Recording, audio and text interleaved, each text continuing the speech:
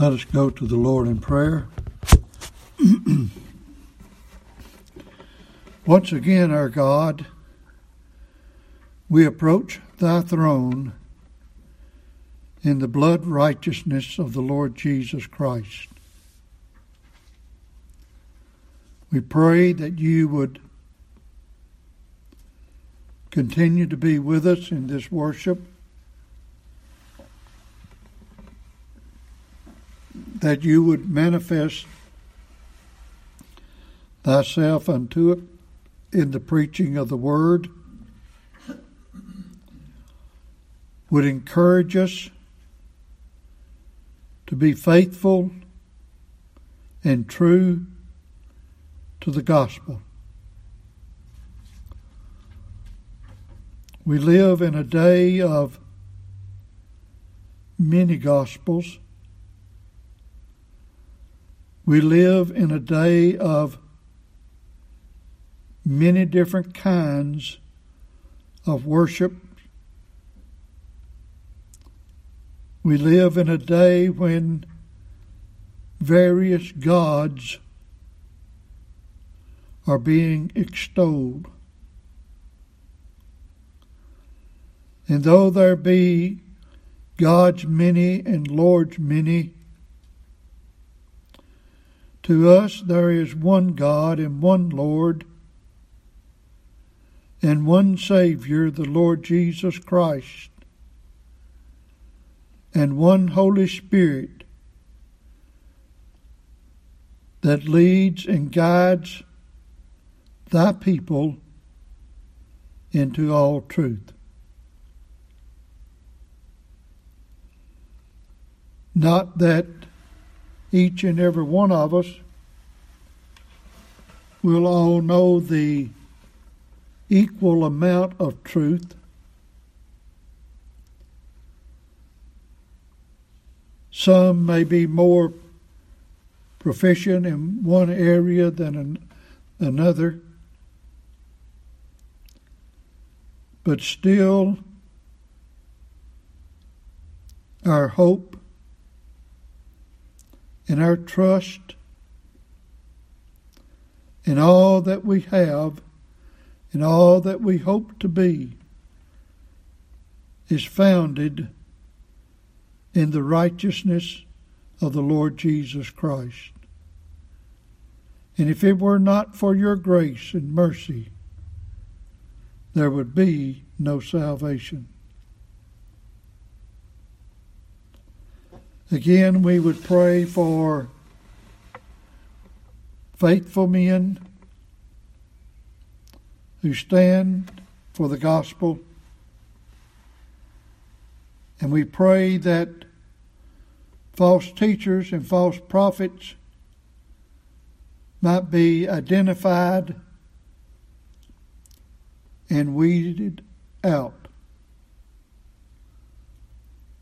Give us wisdom and compassion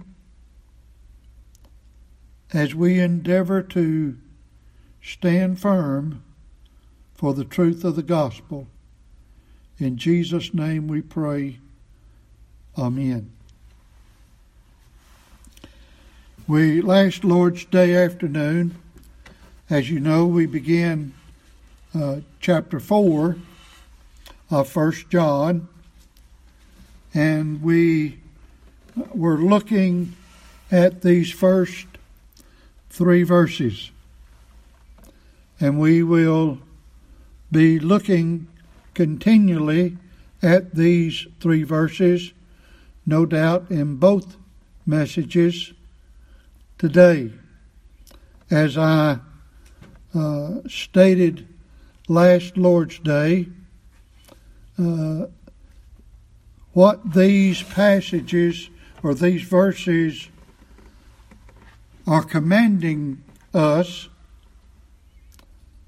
is very essential, and yet I am persuaded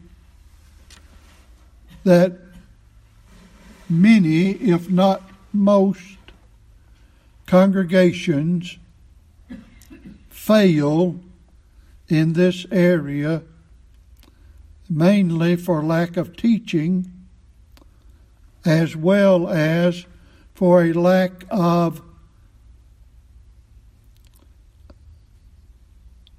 dedication on the part of saints to equip themselves to do as God has taught in these passages. As we said last Lord's Day, notice the first word is beloved. This injunction is given to you who are in the pew. And you are to be so equipped that you can identify whether the man in the pulpit is genuine or not. That's the short of it. Beloved, believe not every spirit. Spirit here, we'll just make it as plain as we can in the day in which we live, is talking about preachers and teachers in religion, primarily under the guise of Christianity. Believe not every preacher. I'm going to put it that way. But try the preachers, whether they are of God. Because many false prophets, many false preachers are gone out into the world. Now that's a statement of a fact. It was in John's day. How much more is it in the day in which we live? Hereby know ye the Spirit of God. In other words, he's telling you how that you know the Spirit of God. How is it that you know whether a man is genuine or not? Every spirit that confesseth that Jesus Christ is come in the flesh is of God. Now there's a lot in that. Anybody, even a devil, can say Jesus Christ is come in the flesh. Anybody can say those words. But it's what is the meaning behind those words. In other words, keep using the word, but in 1 John chapter 1 and verse 1, as well as the Gospel of John 1:1, it talks about the Word. Well, what is the Word there? What the meaning is of the Word is Christ. Obviously, it's talking about Christ. You remember in Nehemiah, when they stood up and read out of the book of the law, and it said they gave the sense. This is what we have to do, is to give the sense of the Scriptures, and this is what you have to know. And then, verse 3, and every spirit that confesseth not that Jesus Christ is come in the flesh is not of God. This is that spirit of Antichrist, whereof ye have heard that it should come, and even now already is it in the world. So we can say, obviously, any religion that does not confess Jesus Christ as the Son of God is not of God. Any individual that does not believe that Jesus Christ is the Son of God is not of God. They're not God's children. It matters not what religion they practice. It matters not how close they are to you in kinship. If they deny this, they are not of God. Now, we started looking at various scriptures showing about false teachers, and I'm going to look at one of those scriptures again, which is the classic passage in Deuteronomy chapter 13. Deuteronomy chapter 13.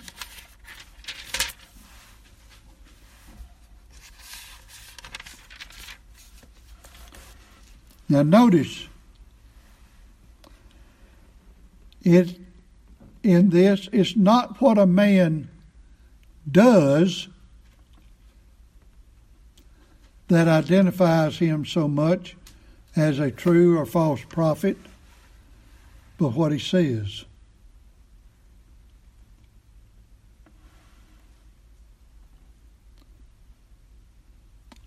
Before I read that,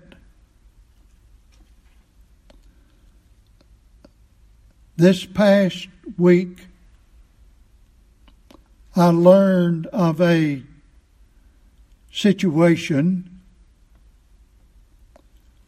where people heard two different ministers preach. What one preacher preached was outright heresy. Now, I'm talking about Primitive Baptists.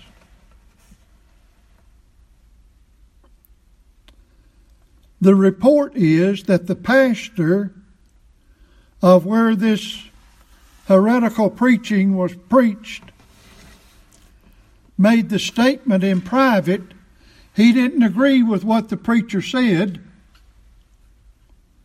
but publicly he endorsed it.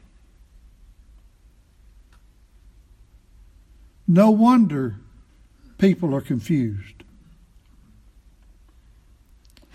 But then some of the same people that heard that message heard another message that was right the opposite, that was true.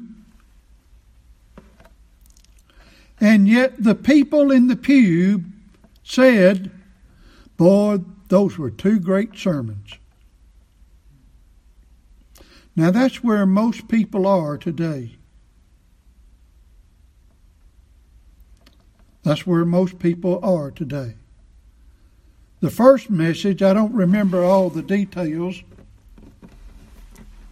but the gist of it was everything that Jesus knew that he was to do, he learned it from Mary. And when he was on the cross, he looked down with Mary and smiled on her and said, "I've done what you've taught me to do."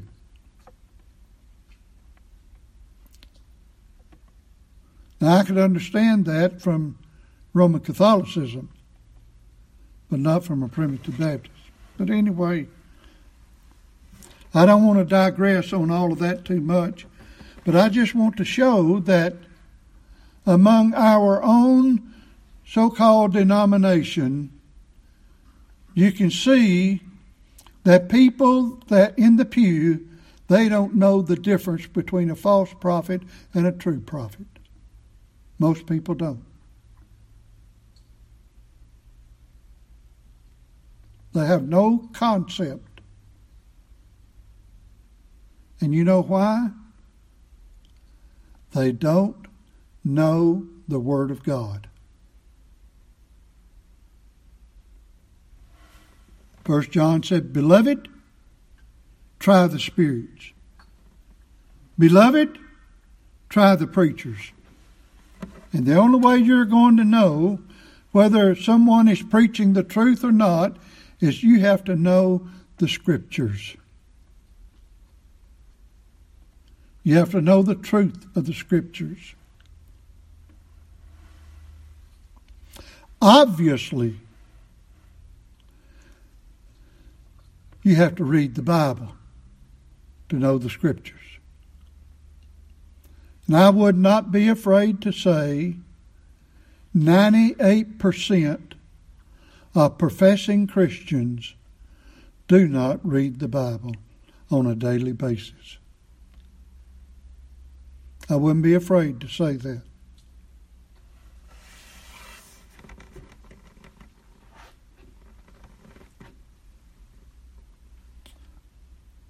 And most preaching is to entertain the audience instead of educating the audience as to what the sense of the Scriptures mean. Deuteronomy 13. And I said last Lord's Day I was going to take my time and I was going to hammer this again and again and again because of the importance of it. I think the people here at this congregation are in pretty good shape, but our sermons go out on the internet, and so if I overwhelm you with something time and time again, I thank you for your patience. Because y'all been quite patient with me for many years, and I thank you for that. But anyway, if there arise among you a prophet or a dreamer of dreams, and giveth thee a sign or a wonder, and the sign or the wonder come to pass, whereof he spake. All right? Here's somebody that has prophesied, and he's prophesied something, and it actually happened just like he prophesied it. Or he did some kind of wonder. You remember we talked about last Lord's Day, Revelation 17, where it talked about two beasts there. And the second beast made an image to the first beast, and the image was made to speak. You say, well, how could that happen? Well, I don't know what all the devil can do. How did the devil show the Lord Jesus Christ all the kingdoms of the world in a moment's time? And yet the Bible says that's what he did. And I believe it. How did God make hail and fire to be on the crops of Egypt at the same time? I don't know, but I believe it.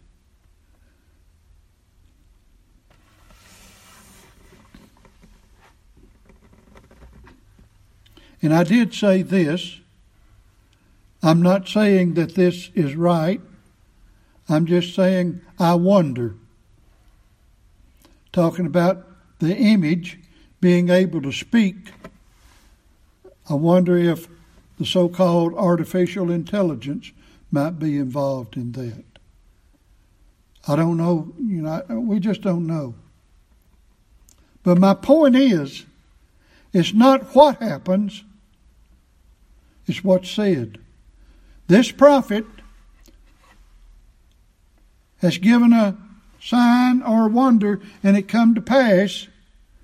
But he said, notice what he said, let us go after other gods, which thou hast not known, and let us serve them. Every once in a while somebody will come out with a new doctrine, some new teaching. And they say, this is something new. And nobody knows this. I'm the first one that came up with this. I'm thinking about a book that circulates among primitive Baptists like that. So in eschatology, this guy said, the man that wrote it said he likened himself to Copernicus, that comes up with the proper theory of the revelation of the planetary system. But anyway, admitting that his is new. Well, when somebody comes up with something new, first of all, you need to question it. But I'll try not to chase that rabbit. Let us go after other gods which thou hast not known, and let us serve them. Thou shalt not hearken to the words of that prophet or that dreamer of dreams, for the Lord your God proveth you to know whether ye love the Lord your God with all your heart and with all your soul. Ye shall walk after the Lord your God and fear him and keep his commandments and obey his voice, and ye shall serve him and cleave unto him, and that prophet or that dreamer of dreams shall be put to death. Well, we don't have the authority to do that anymore, but we can sure cast them out of the congregation. We can mark them.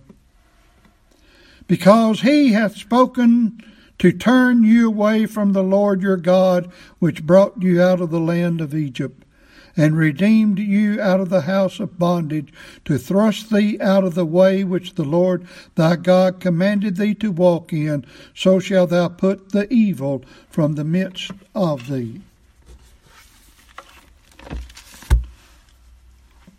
And then we read some other passages in the Old Testament and came down to the New Testament and read one or two, and now I want to pick up where I left off on my outline. Acts chapter 15. We're showing where false spirits are false prophets. Acts chapter 15.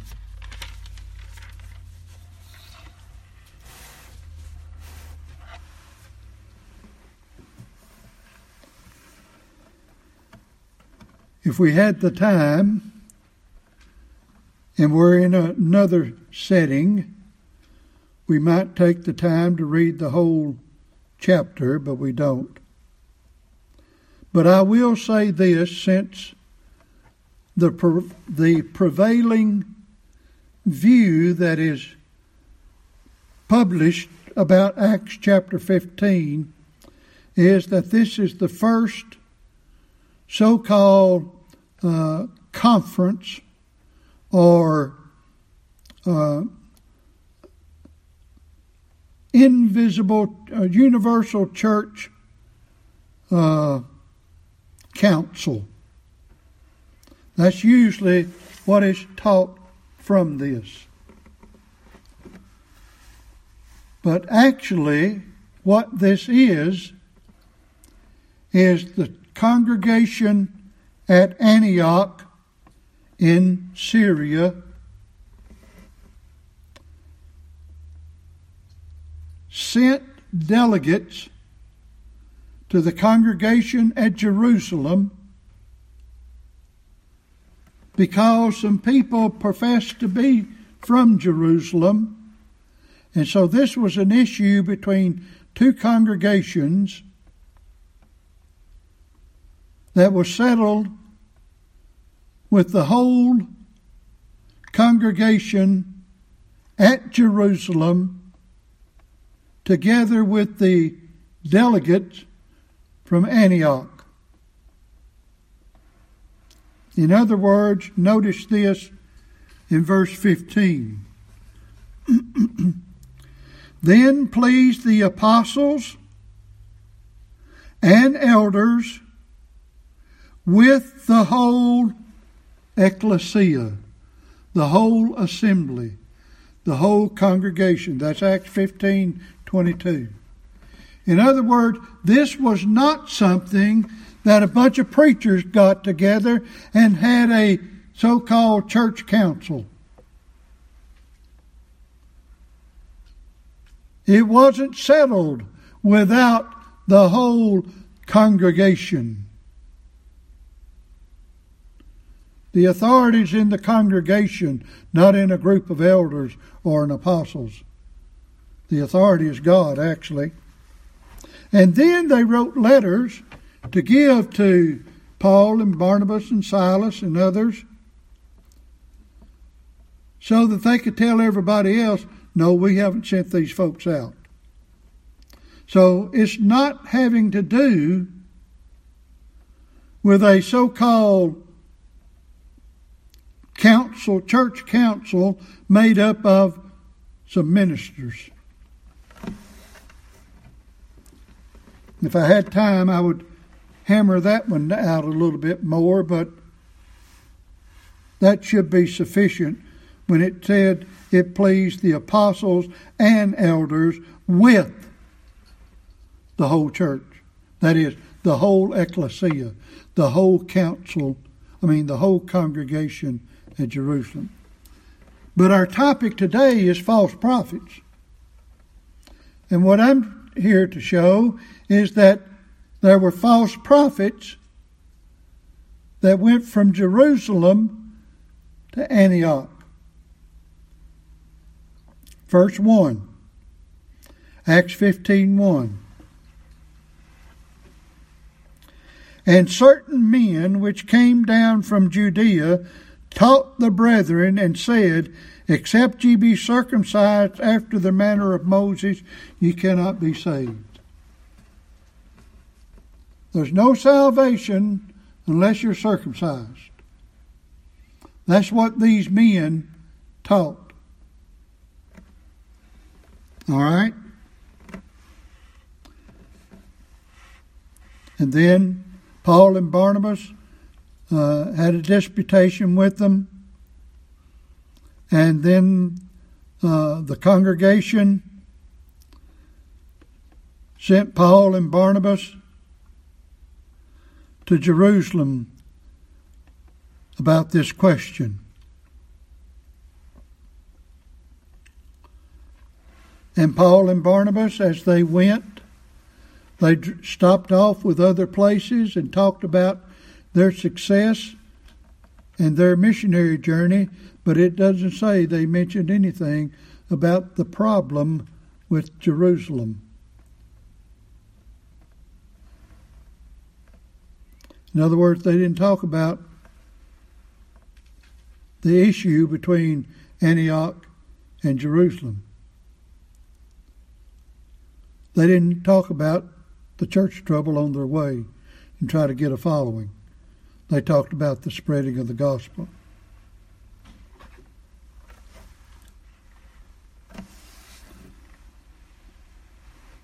All right, drop down to verse 24.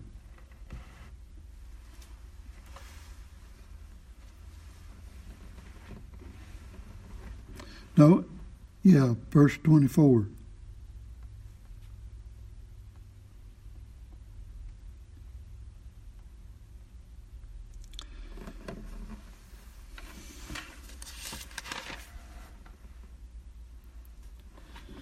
For as much as we have heard that certain went out from us, have troubled you with words, subverting your souls, saying ye must be circumcised and keep the law, to whom we gave no such commandment.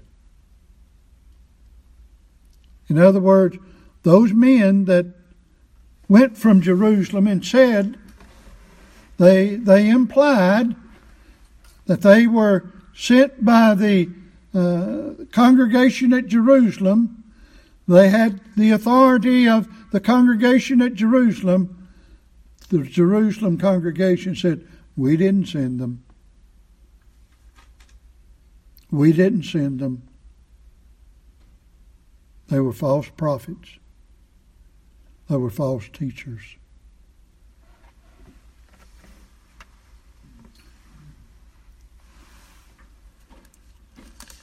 Look at Acts chapter 20.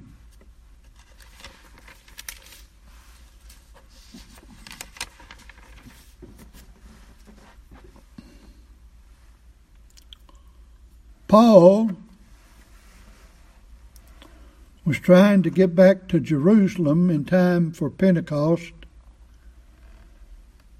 and he didn't have time to go to Ephesus.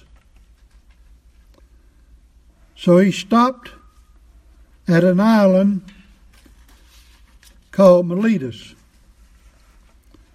and he asked for the elders, the preachers from Miletus, to meet him. From the elders, the preachers from Ephesus, to meet him at Miletus.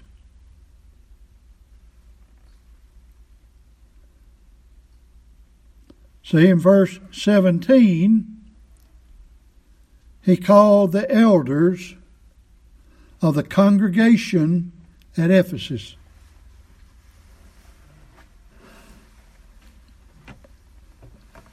In verse 28, he tells these elders, he calls them bishops. They were overseers, to feed the church of God. What church was they to feed? The congregation at Ephesus. But notice what he says about these elders in verses 29 and 30. For I know this, that after my departing shall grievous wolves enter in among you, not sparing the flock. And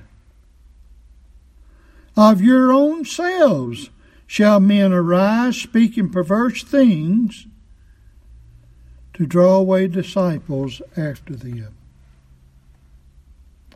Paul warned the congregation at Ephesus that there would be false teachers coming in among them. He also warned that of the preachers that were already there, that they need to be watched carefully. They needed to be watched carefully.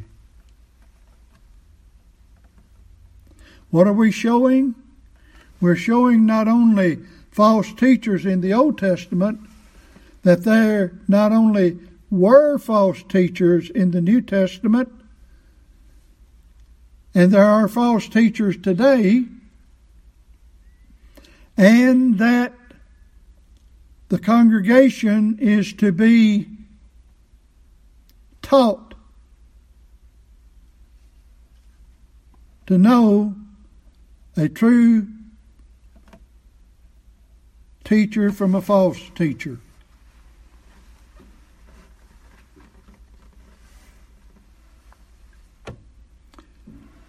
Paul's admonition here in Acts 20 was to the preachers. Obviously, if the preachers were faithful, they would teach that to the congregation to fulfill what John wrote in his epistle in chapter 4, where it talked about beloved. That, in other words, the whole the congregation is to be able to know this. Galatians chapter 1. Now, while we're going through this, you need to be asking yourself, am I qualified to do this? If not, what are you going to do about it?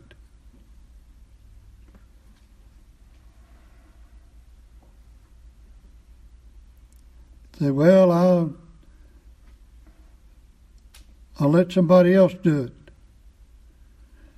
That's why the congregation is in the shape that it's in today.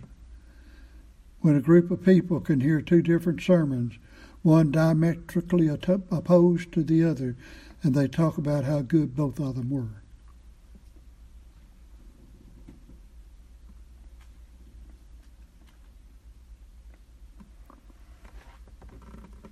This reminds me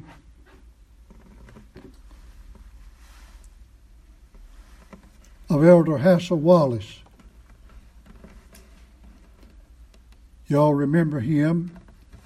He came our way, and I had him up here one time. But anyway, I spent many, many hours with that godly man of integrity. And one of the things that Brother Wallace strove to accomplish with younger ministers that came up under him and around him was not only integrity, but also everybody being on the same page. And I remember him telling me about a conversation that he had with one of his members, a very godly man. Some of his forefathers were Primitive Baptist preachers. That's in Elder Pittman's first book, Biographical Sketch of Primitive Baptist. But anyway, Brother Wallace was pastoring Pine Hill congregation at that time at Ripley.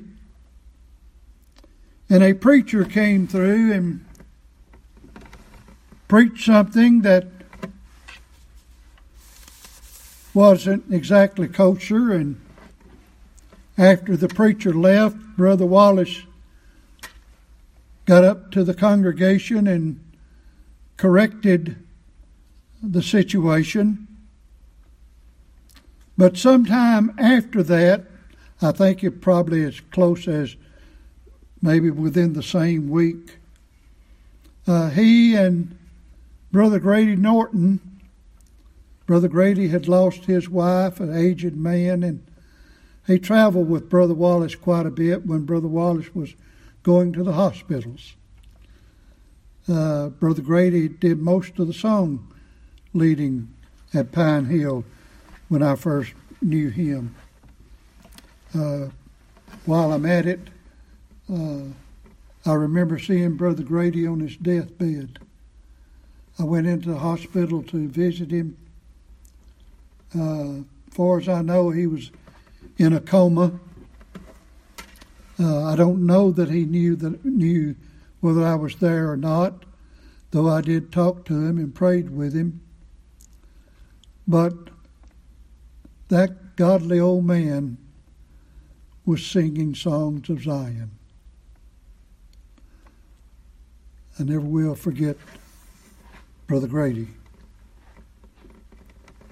In fact, the preacher in R.H. Pittman's book on Biographical Sketch of Primitive Baptist, the preacher in there that was also a Norton from Pine Hill, from the Ripley area, he looked a whole lot like, or Brother Grady looked a whole lot like him. But anyway, Brother Wallace was asking Brother Grady, he said, what do you think about that? In other words, he said, here this man came through and preached something, and then I get up afterward and I try to correct the error in that. So what do you think about that? In other words, Brother Wallace was trying to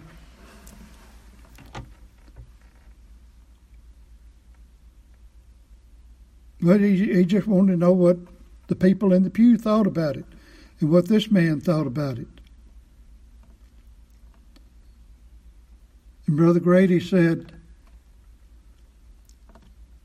Brother Wallace said, we have preachers coming through One preacher will preach one thing. Another preacher will come along and preach something else.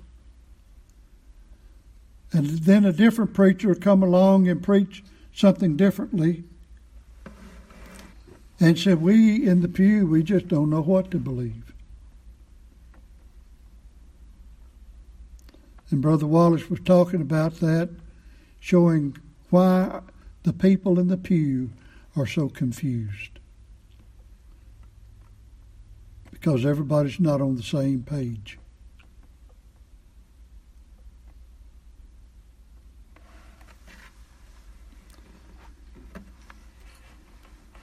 You say, well, how can all of that be corrected? Well, they'd take a large lecture about how maybe some of that could be corrected,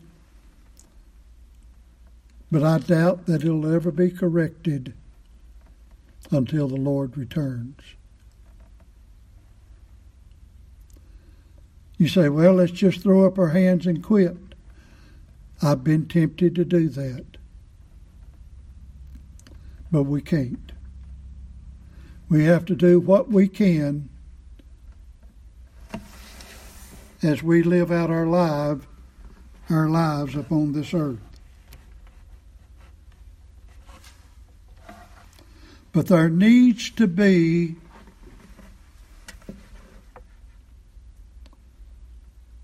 God's ministers all on the same page. And the only way you're going to do that is by saying what the Bible says. Instead of saying, well, it really doesn't mean what it says, this is what it means. And if we come to something that says something and we don't understand it, let's not make up something. Just say, I don't know.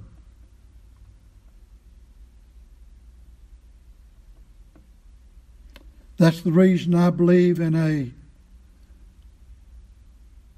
grammatical, historical, literal interpretation of the Word of God.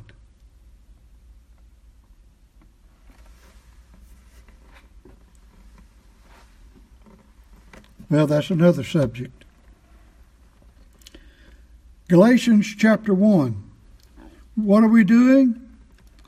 We're showing the difference in false prophets and possibly true prophets, and that there is such a thing. Galatians chapter 1.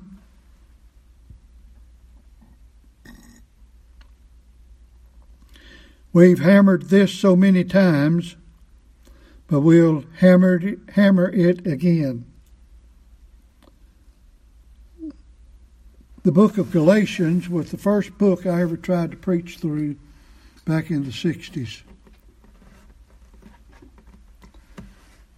And when I came to verses 6 through 9 and studied through those verses, it made such a profound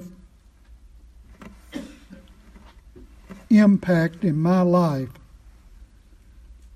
that I was determined by God's grace to make sure I was preaching what the Bible said instead of something else. Now, whether I've done that, only God knows. But I know that's been my intention. I've never wanted to create trouble. I've never wanted to divide God's people. I've never wanted to be a rebel rouser or anything of that nature. I just wanted to say what it said and leave it there with God and man. Like I say, God will have to be the judge of that. And you, the people of God, have to be the judge of that. What does it say?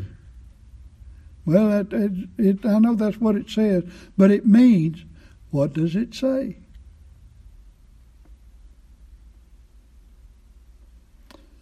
Galatians 1:6, Paul said, I marvel that ye are so soon removed from him that called you into the grace of Christ unto another gospel, which is not another. Now, you who have heard me for many years probably can have already memorized what I'm about to say. But in the original language, the Greek Textus Receptus, the word another in verse 6 is a different word for another in verse 7.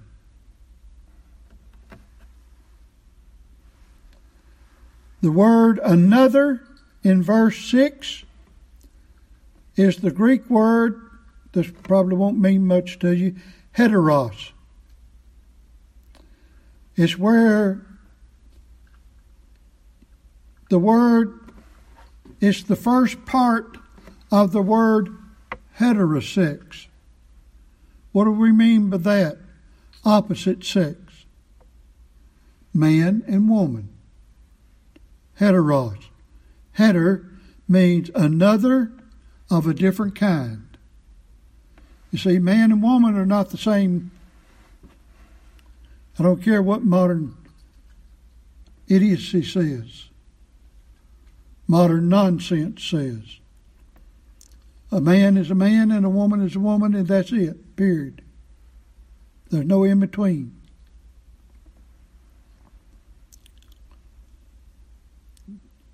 Jesus Christ was a man.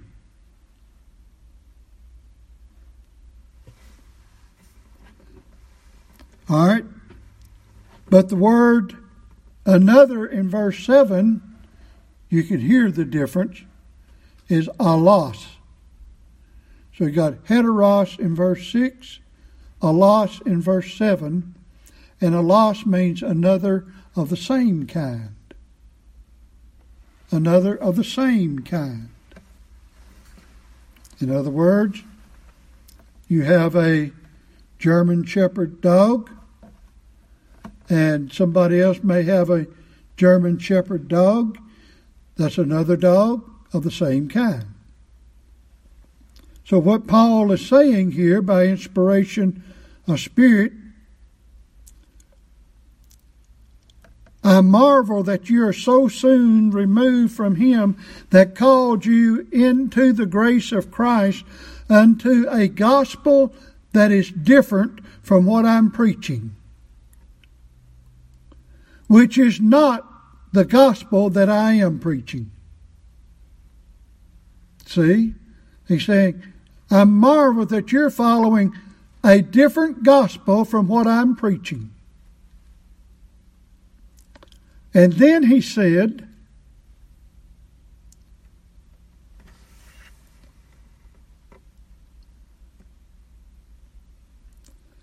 but there are some that trouble you and would pervert the gospel of Christ.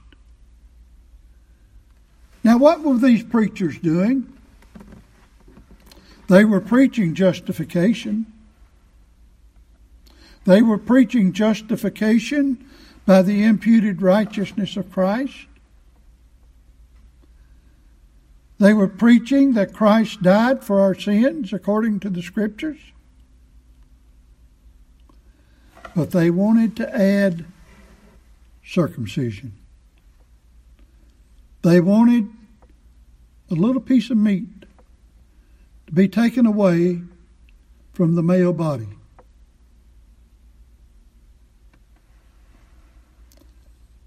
They perverted the gospel. They were preaching a perverted gospel. Just one slight change, though it was no small matter.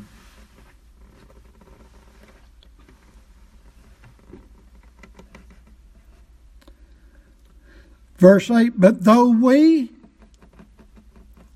I, and those that are with me, or an angel from heaven, preach any other gospel unto you than that which ye have received, that we have preached unto you, let him be accursed. Let him go to hell, to put it in modern vernacular. Paul wasn't cussing. Let him be cast into the lake of fire, anybody that's not preaching the true gospel.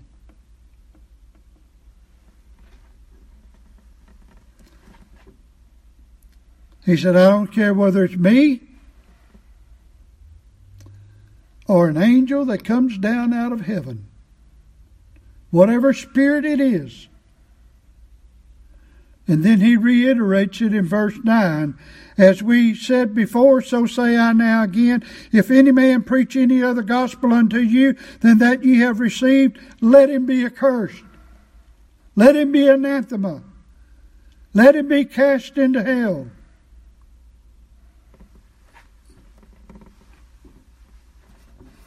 Now,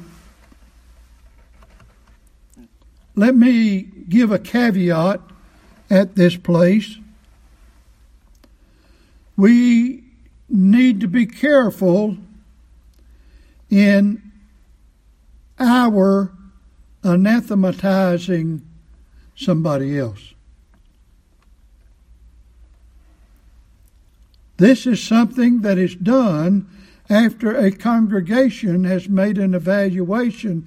It's not that somebody comes along and preaches something, well, I think it's right. I think he's just a false prophet.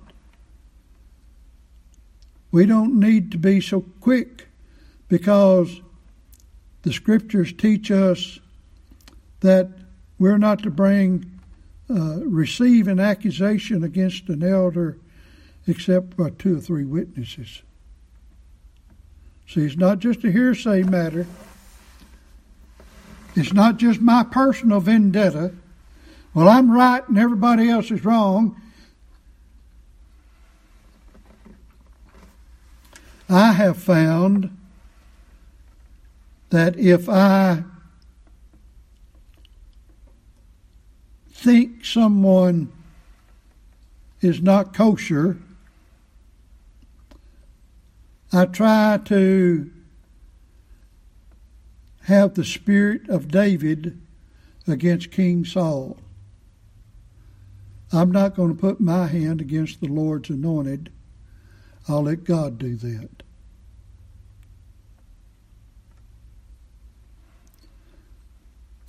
That's on a one-on-one personal matter. Obviously, if a false prophet comes in among a congregation and is causing trouble, and the congregation sees that he is a false prophet from the plain teaching of Scripture, then the congregation is to exercise ecclesiastical discipline and cast him out. That's different than me saying, well, I think so-and-so is just a heretic, from that standpoint. Now, I've mentioned a couple of situations in this morning's sermon, but I haven't called anybody's names. And what I have used is what they said. Based on what they said, if they are God's called minister, they're in danger. If they're not God's called minister, they're in more danger. But some of that you just have to leave with God and go on. In other words, I don't want anyone that's listening to me think that they are that they have the wisdom of Solomon and that they are the final authority, and they say, well, I can spot a false prophet, and so is, and so needs to be this and that. We need to be careful. Take heed how you stand, lest you also fall.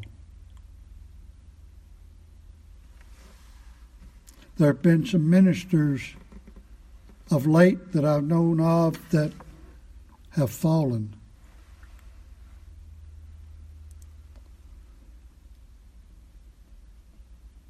And the first thing that came to my mind, and I'm thankful that God did that with me and pray that He ever will, without the grace of God, there go I. You know, we can't be self-righteous in trying to fulfill the Scriptures in marking false teachers. It's not their person, it's what they teach. And it has to be a concrete, direct, clear violation of the Word of God. Every one of us preachers can say something occasionally. We say one thing, we mean something else, and we're thinking something else, but what we say sounds like heresy. But when we take what they've said over the years and what they preached over the years, we say, well, I know that's just a slip of the tongue. You know, I've heard preachers say things, man, that's not right. Well, that's not really what he meant, you know, because you know him well enough. And so we have to make sure that we don't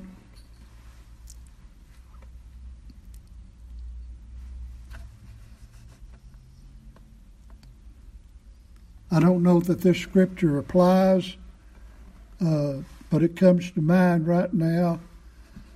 We don't want to be righteous over much, I guess is what I'm trying to say. Well, but yet at the same time, we can't ignore these scriptures. Well, we're going to have to stop here. Our time has exhausted for this morning, but we will pick up with some more passages as we continue this line of teaching. Let's pray. Father, we want to be right, knowing that we're not infallible.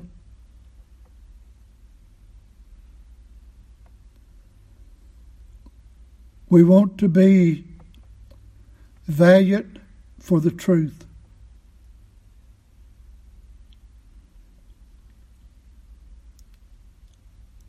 And we do not want to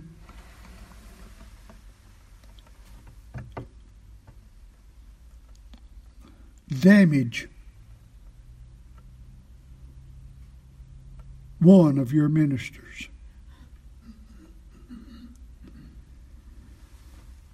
Give us enough sense to know the difference. Give us strength to stand where we ought to stand.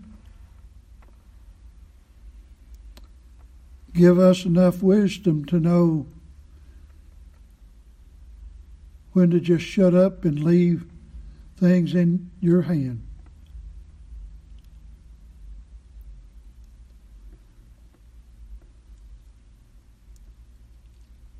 We ask it in Jesus' name. Amen.